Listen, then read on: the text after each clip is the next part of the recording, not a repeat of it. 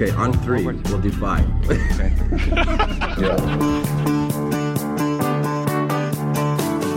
Hi, my name is Glenn from Infants on Thrones, and you'll never believe what happened to me.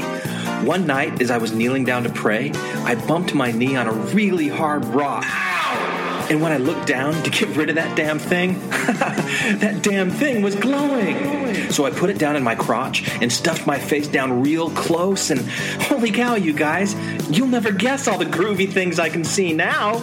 I don't care what you say anymore, this is my life.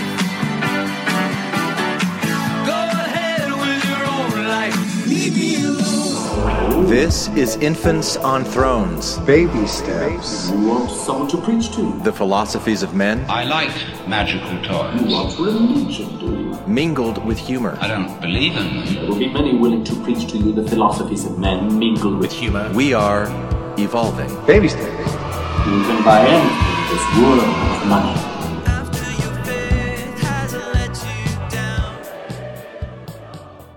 Look for the good in everything. Look for the people who will set your soul free. It always seems impossible until it's done. Look for the good in everyone. Welcome back to Infants on Thrones. This is episode 778, Reflections, the new book of Abraham. And I don't know if you make yourself laugh the way that I make myself laugh, but I really made myself laugh when I was listening back to these. So what I'm sharing with you today is I'm reflecting upon the going on 10 years of Infants on Thrones are these silly little parody scriptures that I went verse by verse in the book of Abraham of the Pearl of Great Price, and just really had a lot of fun. It's just, the book of Abraham was probably the one thing for me that just became undeniable, that the story that I was being told about the Mormon Church being true was not exactly the whole truth. It's only part of the truth, a very small sliver part of the truth that exists subjectively within people's minds rather than evidence that I can prove outside. Just having the translations in the facsimiles that are annotated that says this one means this and this one means this, that today Egyptologists can read and go, oh yeah, that's not what it means at all. To me, that was the nail in the coffin for me. And so doing this was a way of me really processing and separating myself from the book of Abraham. And I just had fun with it, and I hope that you enjoy it. It's just silly. It's just silly, but so much fun. So, without any further ado, Hang on to them hats and glasses, cause this here's the wildest ride in the wilderness. The New Book of Abraham, Infant Styles. First translated from the Papyrus by Joseph Smith, if you can really call it a translation, and then retranslated by Glenn from Infants on Thrones through the Peeping Stone Erastus, which is what I call my peeping stone. Seriously, don't ask. Introduction. A translation of some ancient records that have fallen into our hands from the catacombs of Egypt. The real writings of real Abraham while he was really in Egypt. Really written by his own real hand upon real papyrus. I totally promise you guys. So don't tell me that Joseph Smith didn't teach that these Egyptian scrolls were actually written by the actual Abraham. You know, the scrolls that just happened to find their way to Kirtland, Ohio in 1835 and sold to Joseph Smith by Michael Chandler, along with 4 mummies he was trying to unload that had been excavated from Thebes nearly 30 years earlier. Yeah, that was Abraham all right. Even if modern Egyptologists claim that the papyri were common funerary texts from a guy named Horus. What do they know? They don't have peeping stones. But then again, neither do most of you, so just listen to what Abraham really actually wrote, okay? And judge for yourself, because here it is. Chapter heading. Abraham wants it all, and he wants it right now because he's so awesome. He's persecuted for being so awesome. God saves him because he's so awesome. The origins and government of Egypt are reviewed, naturally, as you would expect in a story about Abraham. Chapter 1. Verse 1. Hey, everybody. This is Abraham, for real. And I grew up in the Chaldeans, which was a pre-Babylonian empire from about 900 to 400 BC. Pretty impressive, huh? Seeing as how the Bible places me, Abraham, somewhere around 2000 BC. But let's forget all about that for a minute, because the story starts when I was in Chaldea at my dad's house, and I, Abraham, saw it was time to, get out of Dodge. Verse 2. Why? Well, because I was really pretty righteous and awesome and big and important. And because I wanted to be even more bigger and more important with pretty much all the knowledge in the universe. Not like a dweeby, insufferable know-it-all, but more like a cool, hey, I'll use Abraham as my lifeline. No one beats me at Jeopardy kind of know-it-all. And also, this is sort of embarrassing, but I sort of wanted to be a father of many nations because, isn't that what every kid wants? And I also wanted to be a Prince of Peace. So, because I wanted all these things, I asked if I could just get ordained to the high priesthood, because that's pretty much what priesthood does for you. Sorry, ladies. Verse 3. But this whole priesthood thing was passed down from the fathers. It came down from the fathers from the beginning of time. I mean, even from the beginning, from the foundations of the earth down to the present time. Even the right of the firstborn, or the first man, who was Adam, or the first father, through all of the fathers unto me from the beginning. Like I said before, and from the fathers. So let's not forget that. Do I need to say it again? Verse 4. So, like I was saying, I went and asked for my appointment unto the priesthood, according to the appointment of God unto the fathers, concerning, the seed. Verse 5. But look, everyone, my jerk-faced fathers had turned from righteousness a long time ago. I should have known that before I asked, right? But they turned from the holy commandments which the Lord their God had given unto them, and now they worship the freaking gods of the heathen. So they utterly refused to hearken to my voice. Maybe I should have seen it coming. Verse 6. Because their hearts were set to do evil, and were wholly turned to the false god of Elkanah, and the false god of Libnah, and the false god of Mamachra, and the false god of Koresh. And if you don't believe me that those are really false gods, look it up. Those names don't exist anywhere in history. Just here in this cute little story written by me, the real Abraham. But those false gods, they aren't real because, they never were. That's part of what makes them so false. But if you look at the picture illustrating this story that I'm going to put in this book here, you'll see the God-worshipping jars under the altar that I'm about to be sacrificed on. But, dang it, I'm giving it all away. Verse 7. Because look, my jerk-faced fathers had turned their hearts to bloody human sacrifice. No, wait. Bloody virgin sacrifice. Yeah, that's it. And they liked it because, what jerk-faced, unrighteous followers of false gods wouldn't? So they hearkened not unto my voice, but endeavored to take away my life by the hand of the priest of Elkanah. And dude, look, it gets even deeper, because the Chaldean priest of Elkanah was also the Egyptian priest of Pharaoh. I don't know how, he just was. Honest. Verse 8. Now, they really liked human sacrifice, because I'm telling you, man, they were pretty freaking wicked. Verse 9. And it came to pass that the priest made an offering unto the god of Pharaoh, and also unto the god of Shagreel, even after the manner of the Egyptians. Now, the god of Shagreel was the sun, not Ra, like you've probably heard other places. Shagreel. Trust me on that. Verse 10. Even the thank offering of a child did the priest of Pharaoh offer upon the altar, which stood by the hill called Potiphar's Hill, at the head of the plain of Olisham, just down the street from Saruman's bakery at the corner of Highlander Street and Vine. Verse 11. Now, this priest had offered upon his altar 3 virgins at one time. 3! Who were the daughters of Onidah, one of the royal descent directly from the loins of Ham. Yeah, I said loins. And these virgins were offered up because of their virtue, because they would not bow down to to worship the gods of wood or of stone. Therefore, they were killed upon this altar, and it was done after the manner of the Egyptians, like I said before, because, the Egyptians were all about human sacrifice. I mean, by your day, you'll see all that strewn all about the archaeological records. Ask anyone. Verse 12. And it came to pass that the priests laid violence upon me, and that they might also slay me, as they did those other virgins upon this altar. I told you I was totally righteous, right?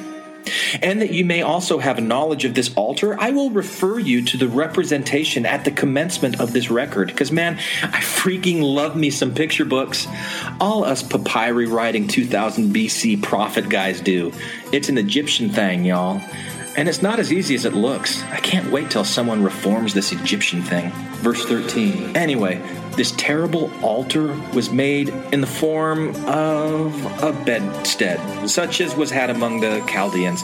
And it stood before those false gods of Elkanah, and Libnah, and Machmachra, and Koresh, and also a god like unto that of Pharaoh, king of Egypt.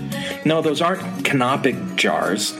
Well, at least not in my day. Who knows what your so-called experts call them now? Verse 14. And so that you can have more of a false understanding of these false gods, I've gone ahead and drawn up the fashion of them in the figures that you're going to see at the beginning, which manner of figures is called by the Chaldeans Ralinos, which signifies hieroglyphics, and are usually drawn in the morning around breakfast time. And interesting side note, Chaldeans who draw Ralinos are called Karolinos, or sometimes Kyrios for short. And that's where the name of that Cheerios breakfast cereal came from. Verse 15. And as they lifted up their hand upon me, that they might take away my life, behold, I lifted up my voice unto the Lord my God, and the Lord hearkened and heard me, because I was way more awesome and big and important than those 3 virgins I told you about before, who also lifted up their voices. But come on, God can't save everyone, right? And he filled me with the vision of the Almighty, and the angel of his presence stood by me and immediately unloosed my bands like Houdini, and I was free. Verse 16. And his voice was unto me, Abraham, Abraham, behold, my name is Jehovah. Nice to meet you. And I've heard thee, and I've come down to deliver thee, and to take thee away from thy father's house and from all thy kinsfolk into a strange land, which thou knowest not of. Because, look, Abraham, this is what I want everyone around you to know. And you're going to be a prophet, so I want you to tell them all this. Okay? The people I love best, the people that follow me, well, I'll always ask them to move around, whether it's from some place in the distant future like New York or Pennsylvania to a place like, I don't know, Kirtland, Ohio or something. If you guys flee the place of your fathers and move into a new place to start a new religion, well, that's sort of a pretty decent indication that I'm in your corner. So just let everybody know that, okay, Abraham? Would you do that for me, please? Because I'm sort of busy. Verse 17. Busy at being pissed at all the wicked people who turn away from me and turn their hearts to worship false gods like Elkanah or Libnah or Obama.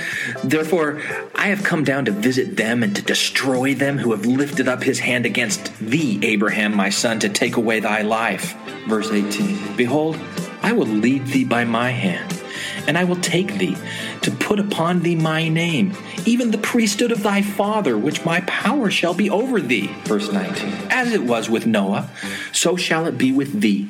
But through thy ministry my name shall be known in the earth forever, for I am thy God. Over and out. Verse 20. Behold, Potiphar's hill was in the land of Ur of the Chaldea, like I said before, and the Lord broke down the altar of Elkanah and the gods of the land and utterly destroyed them and smote the priest that he died, just like that.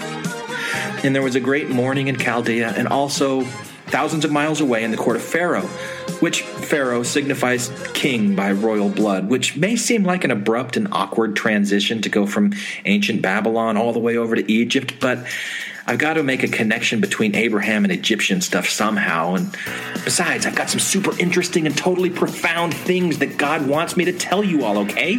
Verse 21. Like that this king of Egypt was a descendant from the loins of Ham and was a partaker of the blood of the Canaanites by birth. Black people partaker of the blood of black people. Verse 22, from this descent sprang all the Egyptians, and thus the black blood of the black Canaanites was preserved in the land. Verse 23, and I swear, you guys, this isn't racist or sexist at all, but the original land of Egypt was originally founded by a woman, by a black woman, who was the daughter of Ham and the daughter of Egyptus, which in the Chaldean signifies Egypt, which signifies that which is forbidden. Did you guys know that Egypt means forbidden? And I'll tell you why, but first let's hear more about this woman who discovered a forbidden land. Verse 24, when this woman discovered the land, it was underwater, who afterwards settled her sons on it. And thus, from Ham sprang that race which preserved the curse in the land. You know, the darkies again. And here's where it gets all forbidden and stuff. Verse 25, because the first government of Egypt was established by Pharaoh, the eldest son of Egyptus, the daughter of Ham. And look, I'll be honest with you. I don't know if this means that Ham fathered children with his own daughter named Egyptus. I honestly wouldn't put it past him. Or if Ham had a wife and a daughter, both named Egyptus, or what. Maybe it was just a really popular name that year. But either way, they were no good. I'm telling you that because they set up this government after the manner of Ham, which copied the patriarchal order of things when it wasn't supposed to copy the patriarchal order of things, right? Verse 26. Because Pharaoh, he was sort of an okay guy in the beginning, and he established his kingdom and judged his people wisely and justly all his days, seeking earnestly to imitate that order established by the fathers in the first generations, in the days of the first patriarchal reign, even the reign of Adam, and also of Noah his father, who blessed him with the blessings of the earth and with the blessings of wisdom, but cursed him as pertaining to the priesthood. Verse 27. Now Pharaoh, being of that lineage by which he could not have the right of the priesthood, you know, at least not until some future 1978 date when it will be okay for them to have it. But notwithstanding, the pharaohs would fain claim it from Noah through Ham, wherefore my very own father, thousands of miles away in Chaldea, was led away by their idolatry, which may not seem to make a lot of sense to you, but trust me, it does. And if you say it doesn't, then you're the worst kind of person there could possibly be. Verse 28. Now you know me, the big and important, awesome Abraham. So, nice to meet you. And now what I want to do is pretty much tell you everything that happened from the beginning of time until right now, in my real day, as I really sit with my real hand and really write this on real papyri, because I have the records that other big and important people wrote before me. Because it's all about records and continuing the story, right? So that's what I'm going to do. Verse 29. Now, after the priest of Elkanah was smitten that he died, there came a fulfillment of those things which were said unto me concerning the land of Chaldea, that there should be a famine in the land. And I mean, I know I didn't tell you before that this had been a prophecy and it was fulfilled, but it was, and trust me, it really was fulfilled. Verse 30. So, because of this famine, my father was sorely tormented, and guess what? He repented of the evil which he had determined against me to take away my life. Isn't that cool? Verse 31. But the records of the fathers, even the patriarchs, concerning the right of the priesthood, well, the Lord my God preserved that in my own hands, not my dad's. Because even though he repented, he still wasn't anywhere near as big or important as I was. So that's how a knowledge of the beginning of the creation came to me. But not only that, I'm also going to tell you about the planets and the stars, and that's some really cool stuff that you're not going to want to miss. So stay tuned, because this stuff is about to get really real, for real. I believe that God lives on a planet called Kolob. I believe that Jesus has his own planet as well. And I believe that the Garden of Eden was in Jackson County, Missouri. You believe the Lord will reveal it, and you'll know it's all true. You'll just feel it. You'll be a Mormon. By gosh, a Mormon. Just believe. Oh, I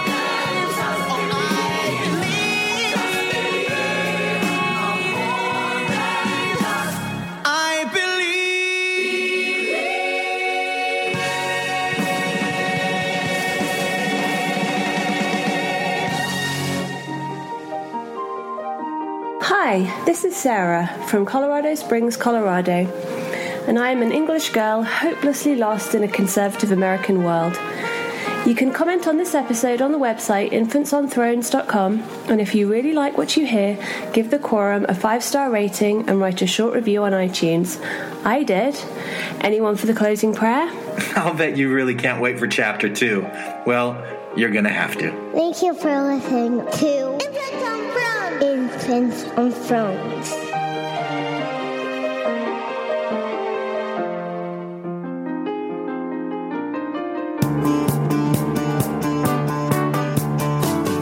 Hi, my name is Glenn from Infants on Thrones, and you'll never believe what happened to me. One night, as I was kneeling down to pray, I bumped my knee on a really hard rock. Ow! And when I looked down to get rid of that damn thing, that damn thing was glowing. So I put it down in my crotch and stuffed my face down real close, and holy cow, you guys, you'll never guess all the groovy things I can see now. I don't care what you say anymore. This is my life. Go ahead with your own life. Leave me alone. This is Infants on Thrones. Minisode.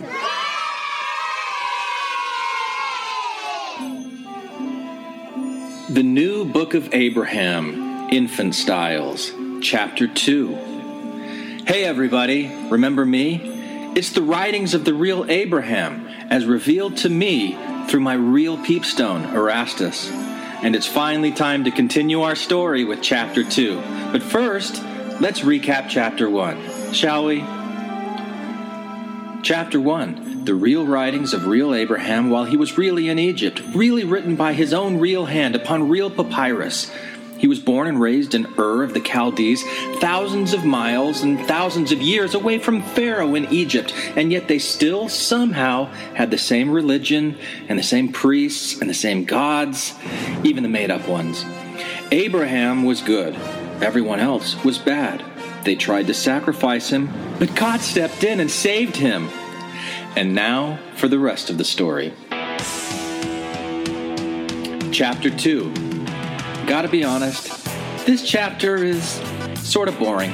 It's where the real Abraham, me, leaves Ur to go to the sort of racist black land of the black Canaanites.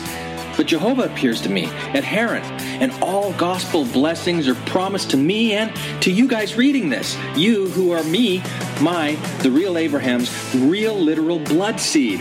And through you guys, my real literal blood seed, God's blessings can go forward to everyone.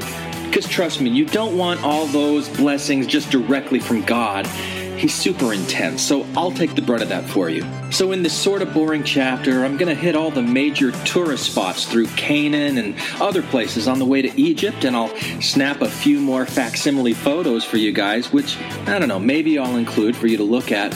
And then I'm going to move on to Egypt so that I can write this papyri and have it be discovered by tomb raiders sometime in the distant future and delivered across 2 continents and an ocean that I'm pretty sure is out there to this awesome dude, Joseph Smith, in Kirtland, Ohio, USA, a.k.a. Promised Land, the sequel, Part 1. And this Joseph guy is probably the only person ever born throughout time on this earth who's more bigger and more better than me, and better at just about almost everything. So this record will be given to him by a traveling salesman so that he can translate it into English so that you guys, my literal seed, can all feel pretty big and important too. And if you think this brief summary is long and boring, just wait for the next 25 verses, which really don't add much to my story but filler. And, oh yeah, I really want to drill in how important God says that we all are. That's going to be pretty huge as we go forward. So, here we go. You're the best around. Nothing's gonna ever keep you down. You're the best around. Verse 1. Now the Lord my God, not to be confused with the Lord Vader or the Lord Voldemort or little Lord Fauntleroy or any other Lord for that matter, the God one. Well, he caused in his great, meek, and loving fury a terribly benevolent famine to wax sore in the land of Ur. And if you thought Brazilian wax was painful, man, sore famine waxing is even worse. And my brother died. Did I tell you that I had a brother? His name was Haran.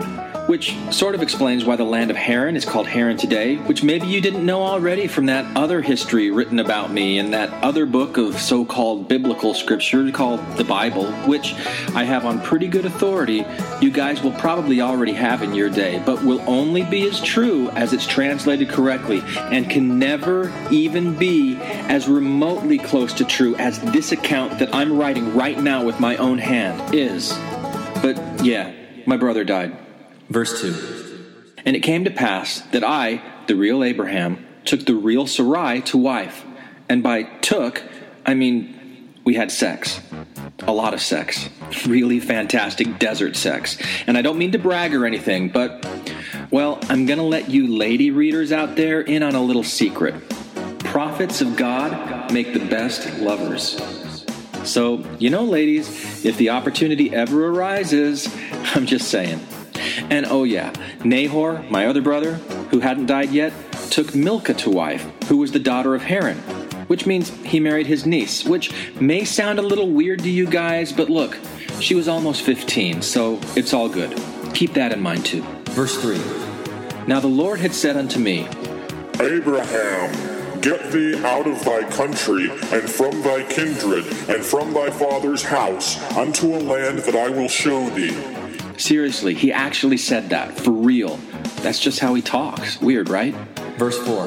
Therefore I left the land of Ur, of the white and delightsome Chaldees, to go into the land of black and not so delightsome Canaan.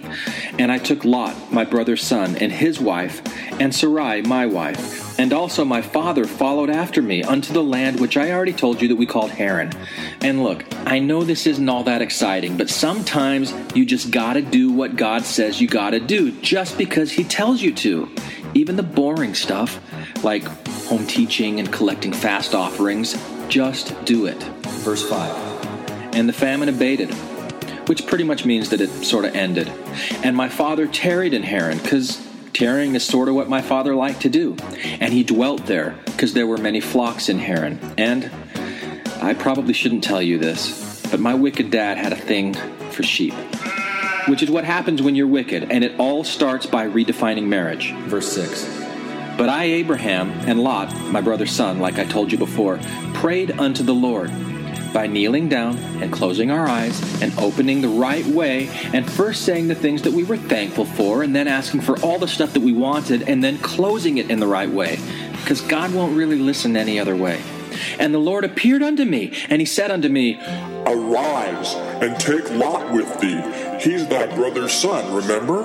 'Cause look, I have purposed to take thee away out of Haran, and to make of thee a minister, to bear my name in a strange land, which, get this, I will totally just give to you, and to thy seed after thee for an everlasting possession. I said everlasting. It's yours, man, by divine right. As long as you and your seed always hearken to my voice. And, well, I might as well tell you, I tried getting the people who live there already to hearken to my voice, but they think hearkening is for babies, so I'm not going to choose them. And also because they're black. Verse 7. For I am the Lord thy God. I dwell in heaven, the earth is my footstool. I stretch my hand out over the sea, and it obeys my voice. I cause the wind and the fire to be my chariot. I say to the mountains, depart hence.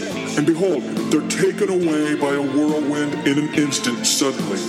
Really, it's super important to me that you don't confuse me with any of those other lords that aren't quite as powerful as I am. Verse 8. And I may as well tell you, my name is Jehovah. Nice to meet you. And I know the end from the beginning. Therefore my hand shall be over thee. I don't really know what my omniscience has to do with my hand being over you forever, but it sounds all biblical and stuff, so just go with it. Verse 9. And I'm also super excited to make of thee a great nation, and I will bless thee above measure. Strike that, above measure. above everyone and everything else, and make thy name great among all nations.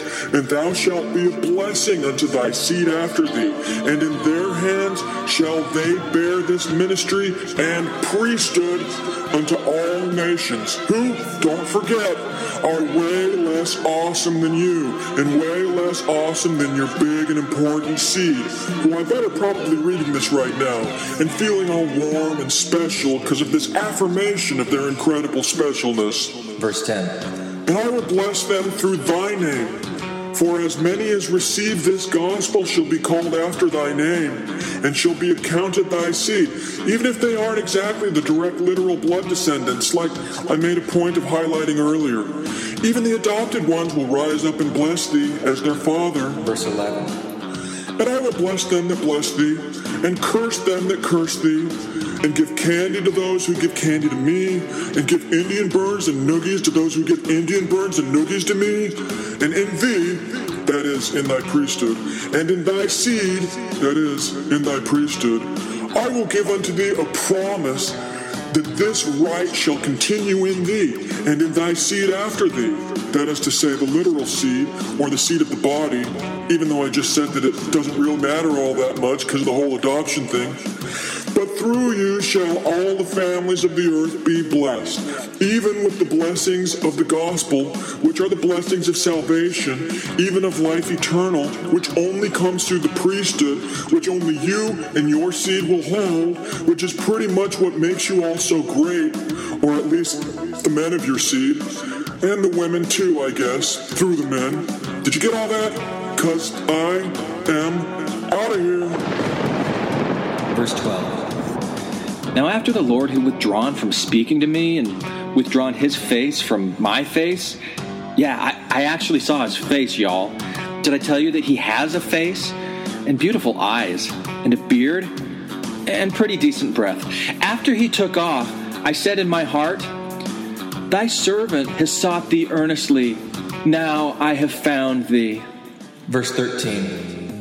Thou didst send thine angel to deliver me from the god of Elkanah, like I talked about in chapter 1. So since you did that, I guess I'll go ahead and hearken unto thy voice, because I love hearkening. It's my favorite. Therefore, let thy servant, me, the real Abraham, rise up and depart in peace. Verse 14. So I, the real Abraham, rose up and departed in peace, as the Lord said unto me, and Lot with me, the son of my brother, remember. And I, the real Abraham, was really 62 years old when I departed out of Haran. Just for those of you keeping track at home. Verse 15. And I took Sarai, whom I took to wife when I was in Ur in Chaldee, and Lot, my brother's son, and all our substance that we had gathered, and the souls that we had won in Haran, not their bodies, just their souls. Don't ask how that happened. And came forth in the way to the land of Canaan, and dwelt in tents as we came on our way. And no, Randy, I don't mean anything sexual by that, just because I said the word tent. Don't even ask me if we had camels. Verse 16. Therefore, eternity was our covering and our rock and our salvation as we journeyed from Haran by the way of Jershon to come to the land of Canaan. Don't ask me what I mean by that. I just think it sounds pretty neat. Verse 17. Now I, the real Abraham, built a real altar in the land of Jershon, and I made a real offering unto the real Lord, and prayed that the famine might be turned away from my father's house, that they might not perish.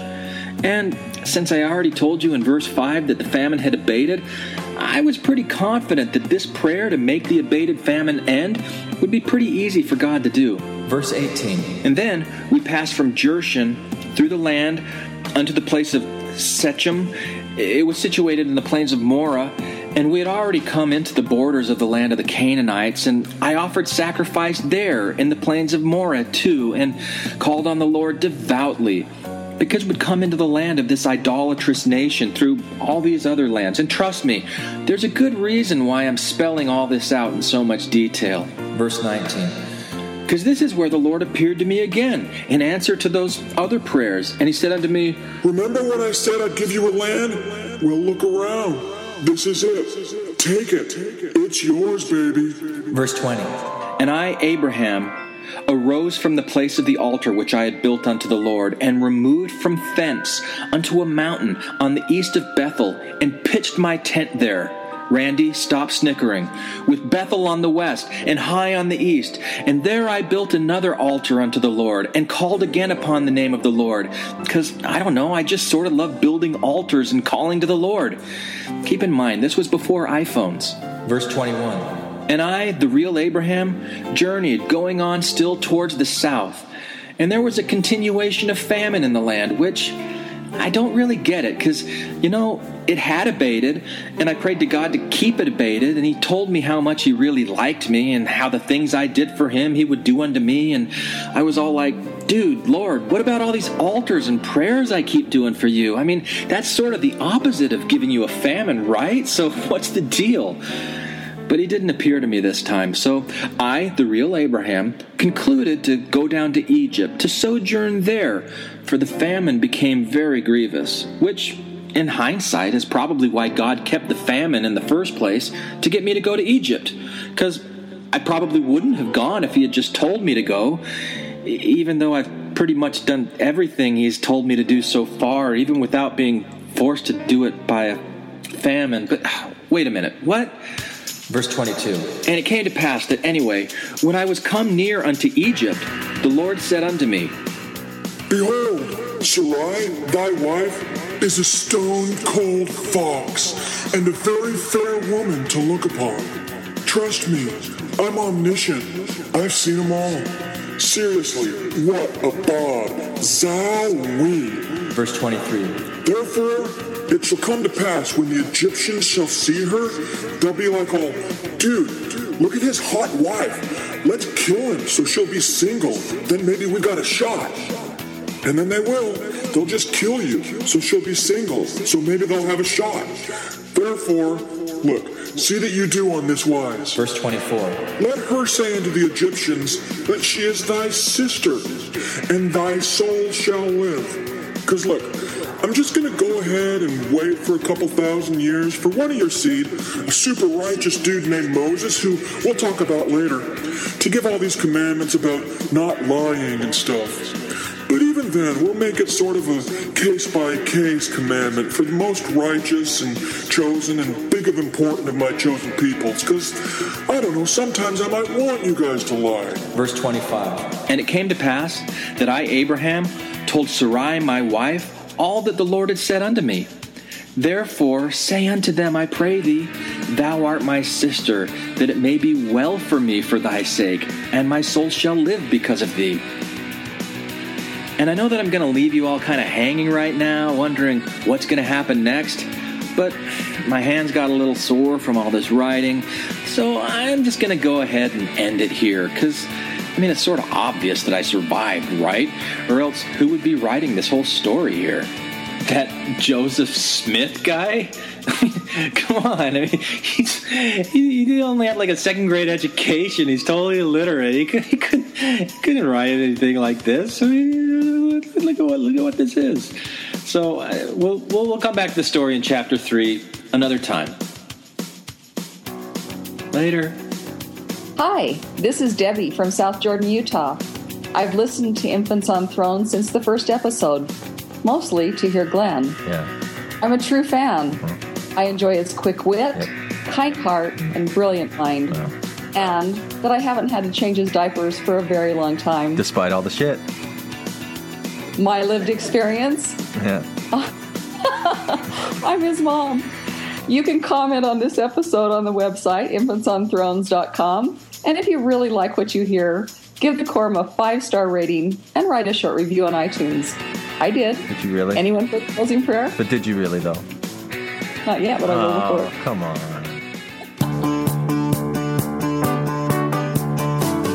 Hi, my name is Glenn from Infants on Thrones, and you'll never believe what happened to me. One night, as I was kneeling down to pray, I bumped my knee on a really hard rock. Ow! And when I looked down to get rid of that damn thing, that damn thing was glowing. So I put it down in my crotch and stuffed my face down real close, and holy cow, you guys, you'll never guess all the groovy things I can see now. I don't care what you say anymore, this is my life. Go ahead with your own life. Leave me alone. This is Infants on Thrones. Minisode. The New Book of Abraham, Infant Styles, Chapter 3. Hey everybody, remember me? It's the writings of the real prophet Abraham as revealed to me through my very own personal peepstone Erastus. It may be chocolate swirled looking, but it tastes like suppository. Anyway, sorry that it's been so long since releasing Chapter 1 and Chapter 2, but you know, collab time. Oh, wait, you don't know collab time yet, do you? But guess what? You soon will, so without any further ado, you know, there's no other kind of ado, it's always further ado. Wait, could it be something else without any closer idea, like further, farther, closer ado? Anyway, okay, sorry, I guess I put some ado in there. Now let's get to Chapter 3. Chapter 3. And now for the really good stuff, where I, the real Abraham, learn about the sun, moon, and stars by means of the Urim and Thummim. Because obviously the sun and stars are completely different things, right? You know. Okay, anyway, the Lord reveals to me the eternal nature of spirits. I learn of pre-earth life and foreordination, the creation, the choosing of a redeemer, the second state of man, ways to justify racism and any form of xenophobic elitism. So man, I'm starting to really kind of chub up here. So let's just skip the foreplay already and just dive into this thing. Verse 1. And I, the real Abraham, had the Urim and Thummim, which the Lord my God had given unto me in Ur of the Chaldees. And they were glowing rocks that I could peep into, right, with my eyes, and they would show me things. And any similarity that this has to that Josephus Smith guy who's going to be born over 2,000 years from now on a whole nother side of the world, that guy with his peepstones who's going to, you know, discover and translate what I'm writing right now so that the whole wide world can know the truth that the devil just keeps trying to cover up from him. Well, anyway, any similarity between my Urim and Thummim and Joseph's peepstones is either entirely inconsequential or it's an indication that God works through past and present prophets in similar ways. Because, come on, that's like over 2,000 years from right now when I, the real Abraham, am actually sitting down and writing this on this weather-retardant ink and papyri. And no, retardant is not a bad word. Verse 2. And I saw the stars twinkling up there, all pretty and everything. And I saw that they were very great, and that one of them was nearest unto the throne of God. And there were many great ones which were near unto it, like pretty big, amazing, twinkling great stars. Verse 3.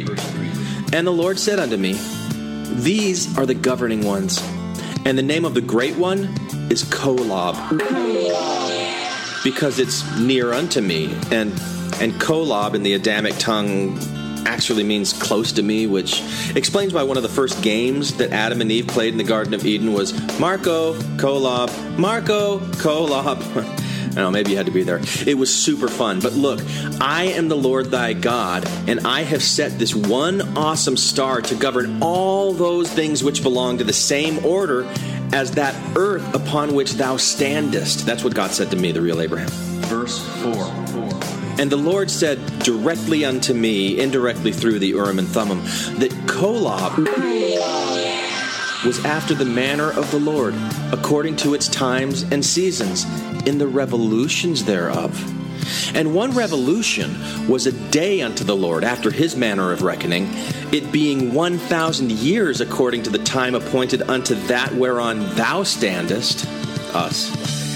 This is the reckoning of the Lord's time, according to the reckoning of Kolob, which, you know, is probably why people think that God doesn't listen to their prayers and stuff, because they're all like, God, can you please help me with this job interview I have tomorrow? I'll even fast to make sure that you want to help me out even more, because I know that me going without food somehow makes it more likely that you're going to actually do something this time. So please, I know that agency is really cool and important and all, but could you please make the people that I'm interviewing with totally think that I'm awesome and that they need to hire me and pay me top dollar? Please, God, please will you do this for me? I'll fast. Amen.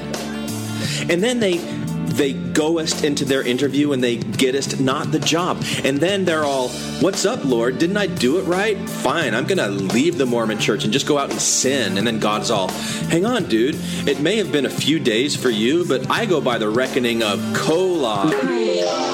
But that was only like 0.057 nanoseconds for me, and I was in the middle of taking a leak. Plus, I have like 25 billion other people asking me to find their car keys and other things like that. So can I just get a minute to breathe here? Sheesh. Where is your Nalam Bagalam? Nalam Bagalam. Verse 5. And the Lord said unto me, the real Abraham, the planet which is the lesser light, and by planet I mean the moon that you see in the sky, well, I created that to give lesser light to the earth, even though it doesn't really technically give light per se. You know, even I, the Lord, sometimes play games with smoke and mirrors, sometimes. But yeah, that planet that's not a planet is to rule the night, while the sun is meant to rule the day in the heavenly hierarchical order of things. So think of it this way. The earth right now is under your feet, right, real Abraham, right? And the moon is above your head, right? But the sun is also above your head, and just as the moon rules over the earth by night, the sun rules over the earth by day. And it's a greater ruling because the light is brighter and the sun is bigger and it's farther away, and that's sort of what I'm getting at. There's always a bigger, badder fish out there, and there's always a bigger, badder sun that rules over your sun, and a bigger, badder sun that rules over that sun, and onward and upward all the way up to Kolob, which is the biggest and baddest of them all. You really have no way of conceiving just how big and bad it really is. But okay, I'm getting a little ahead of myself. It's exciting stuff. Verse 6. And the Lord said unto me, now, real Abraham, these two facts exist. And I thought for a moment that God was stifling a smile when he said the word facts. For behold, thine eyes see it. It is given unto thee to know the times of reckoning and the set time, yea, the set time of the earth upon which thou standest, and the set time of the greater light which is set to rule the day, and the set time of the lesser light which is set to rule the night. Verse 7. Now, real Abraham, here, smoke this. It will help everything seem to make a little bit more sense than I'm going to say here, okay? All right, okay. Now, the set time of the lesser light is a longer time as to its reckoning than the reckoning of the time of the earth upon which thou standest. Than the reckoning of the time of the earth upon which thou standest. Verse 8. And where these two facts exist, there shall be another fact above them. That is, there shall be another planet whose reckoning of time shall be longer still. Number 9. And thus there shall be the reckoning of the time of one planet above another, until thou come nigh unto Kolob, which Kolob is after the reckoning of the Lord's time, which Kolob is set nigh unto the throne of God, to govern all those planets which belong to the same order as that upon which thou standest. Whoa. Verse 10. And it is given unto thee to know the set time of all the stars that are set to give light, until thou come near unto the throne of God. Because, you see, it's all about time. It's all about how long it takes for a planet to spin on its axis and make a rotation, and then also how long it takes it to complete a full orbit around its sun, because, you know, that's what solar governing, universal, cosmic governing means. It just makes sense, right? That answers everything, doesn't it? Isn't it about time? Isn't it about time? From the Church of Jesus Christ of Latter-day Saints. It's about time, it's about space, about strange people in the strangest place. Verse 11. Thus, I, the real Abraham, talked and toked with the Lord face to face, as one man talketh and toketh with another. And he told me of the works which his hand had made, and I was like, whoa. Verse 12. And he said unto me, my son, and his hand was stretched out. Behold, I will show you all these. And he put his hand upon mine eyes, which totally makes sense, right? Because if you're going to show something to someone, the first thing you do is cover up their eyes, right? To Maybe make it more of an exciting surprise or something when you lead them to what you're going to show them, and then you lift your hand. I don't know. But, okay, so anyway, even though his hand was covering my eyes, I somehow saw those things which his hands had made, which were many, and they multiplied before mine eyes, and I could not see the end thereof. It was like a kaleidoscope of horny, polygamous, fluffy bunnies morphing and growing and expanding in patterns and colors. And wow, spirituality is deep, man. It is deep. Yeah, verse 13. And he pointed to the sun in the sky, and he said unto me, This is Shineham, which is the sun. Duh. And he said unto me, Kokab, which is a star. Not Kolob, the star, the bestest star, but Kokab, K-O-K-O-B, generic name for a single star. And he didn't show me all the rest. I didn't see Komob and Konob and Kopob and onwards, but I'm pretty sure that they exist somewhere.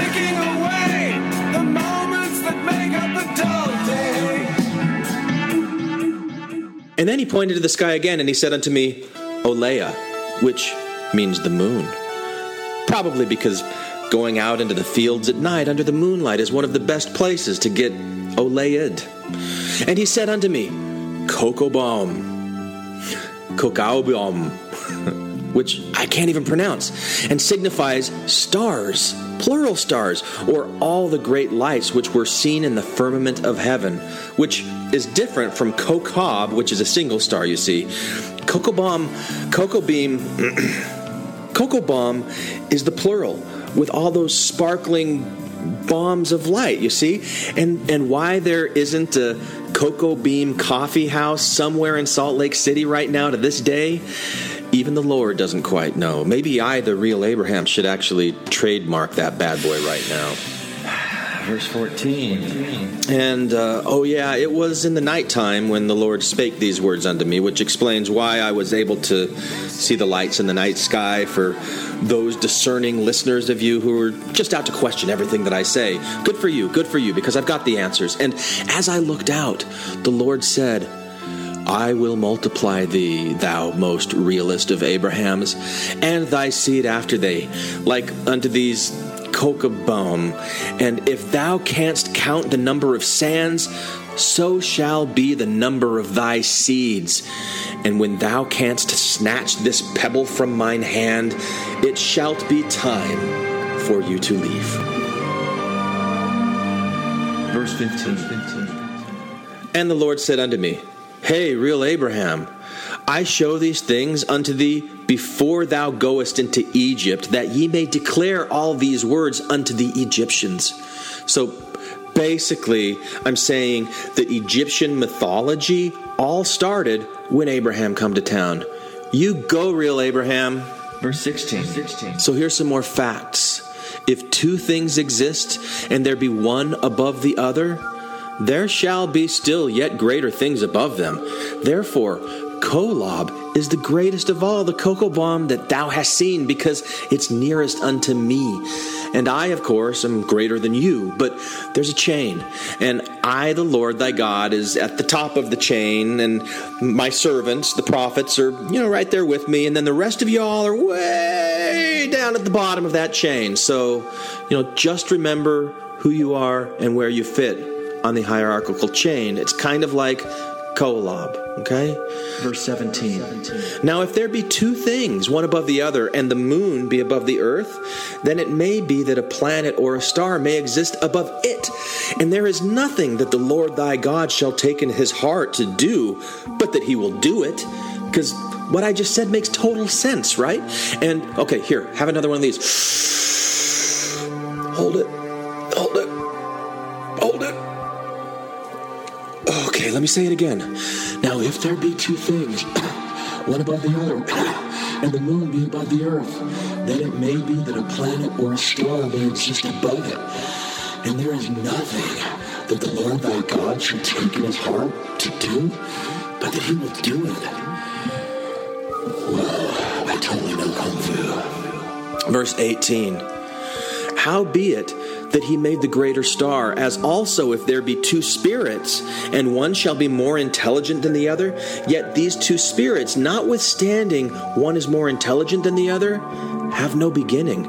They existed before. They shall have no end. They shall exist after, for they are Nolam. G-N-O-L-A-U-M. Nolam, or eternal. I forgot to tell you that Nolam means eternal, right? Well, it does. And interestingly enough, Begalim is God's word for perspective. So, just keep all of this in Nolam Begalim. That is so stupid. Verse 19. And the Lord said unto me, these two facts, oh, the sense of humor of our God, do exist. That if there are two spirits, one being more intelligent than the other, there shall be another more intelligent than they. I am the Lord thy God. I am more intelligent than they all. Take that. Verse 20. The Lord thy God sent his angel to deliver thee, real Abraham, from the real hands of the real priest of Elkanah, that false god who was so false that he never actually existed anywhere at any point in recorded history, just here in this papyri written by the real hand of the real Abraham. Verse 21. I, the Lord thy God, dwell in the midst of all them, all false and fictitious gods. I now therefore have come down unto thee to declare unto thee the works which my real hands have really made, wherein my wisdom excelleth them all. For I rule in the heavens above and in the earth beneath, in all wisdom and prudence over all the intelligences thine eyes have seen from the beginning. I came down in the beginning in the midst of all the intelligences thou hast seen. Verse 22.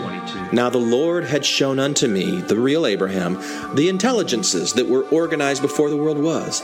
And among all these there were many of the noble and great ones, especially those really noble and great ones reserved for the last days to restore God's true truth onto the earth once again. So if you're hearing this and you're a member of the Mormon Church, just keep in mind, you're one of those special noble and great ones, okay? Just remember how special you are, okay? Okay.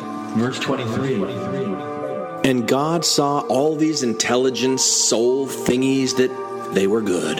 And he stood in the midst of them, and he said, these will I make my rulers. For he stood among those that were spirits, and he saw that they were good, like I said before, but since papyri is so much easier to write on than carving reformed Egyptian into gold plates, why not be a little redundant in the things that we say every now and then?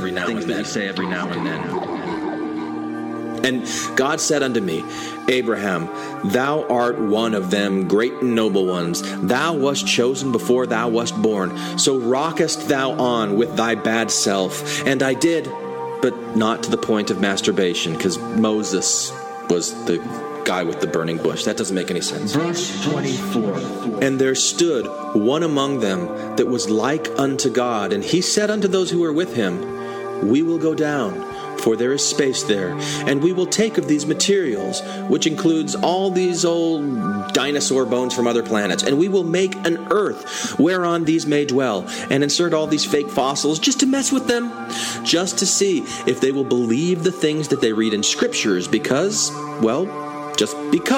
that's the way to be good. Or will they only believe things that can be tested and proven, and reject those things that have been tested and disproven? Like the wise man who built his house upon a rock. Oh, wait a minute. Never mind. Verse 25. But God looked around and said, we will prove them herewith, to see if they will do all things whatsoever the Lord their God, or his authorized prophets on this earth, shall command them. And I mean all things, like the whole deal, not just part of it, all of it. The alpha and omega of things, the front and the behind, for reals, all things, dude. All. Verse 26. And those who keep their first estate shall be added upon. And they who keep not their first estate shall have not glory in the same kingdom with those who keep their first estate. It just can't happen. You cannot mix kingdoms. And they who keep their second estate shall have glory added upon their heads forever and ever and ever and ever and ever and ever and ever. Sort of like a pyramid scheme, except not. Because God. Verse 27. And the Lord said, Whom shall I send? And one answered like unto the Son of Man, Here am I, send me. And another answered and said, Here am I, send me. And the Lord said, I will send the first. Verse 28. And the second was angry, and kept not his first estate. And at that day many followed after him. And thus ends chapter 3. Tune in for chapter 4 that will be published as soon as I get around to it. So set your watch to Kolob time. Hi, this is Chad from Orem, Utah, and I have met one of the 3 Nephites. You can comment on this episode on the website, infantsonthrones.com, and if you really like what you hear, give the Quorum a 5-star rating and write a short review on iTunes. I did. Anybody for the closing prayer? Thank you for listening to Infants on Thrones. Reach out, touch faith.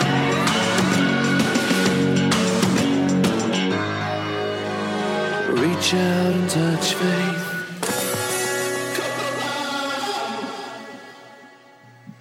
And look, if you've made it this far to the end of the episode, why not go and support us on Patreon? You can sign up for as little as $1 per episode, and you can cap that at whatever you want to for the month. So if you don't want to give us more than $4 a month, do $1 an episode for 4 times a month, and it'll cap it at 4, even if we do 200 episodes in the month.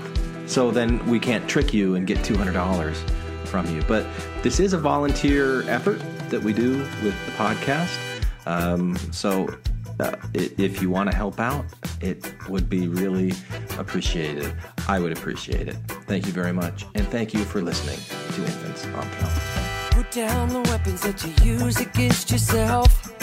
You don't need them anymore. Lay down the weapons that you use against the world. We don't need another war. Put down the weapons that you use against yourself. Hi, this is Hillary. Matthew, Ryan, Carol, Keith, Ashley, and I like to play bingo online while listening to Infants on Thrones. You can comment on this episode on the website, infantsonthrones.com. And if you really like what you hear, give the Quorum a 5-star rating and write a short review on iTunes. I did. Anyone for the closing prayer? My worst crime is an inside job. Dark thoughts taking over like an inside mob. I tune into the scene between the eyes and take a breath. Thank you for listening to Infants on Thrones. I sit still and watch the thoughts float past me. Never mind the future, never mind what the past be. I like to jump and let the universe catch me. Free fall, watch the beauty blow past me. I keep my pockets light, destination in sight. Keep my actions elevated to compassionate heights. I'm walking past the fight, laying down on Sunday night.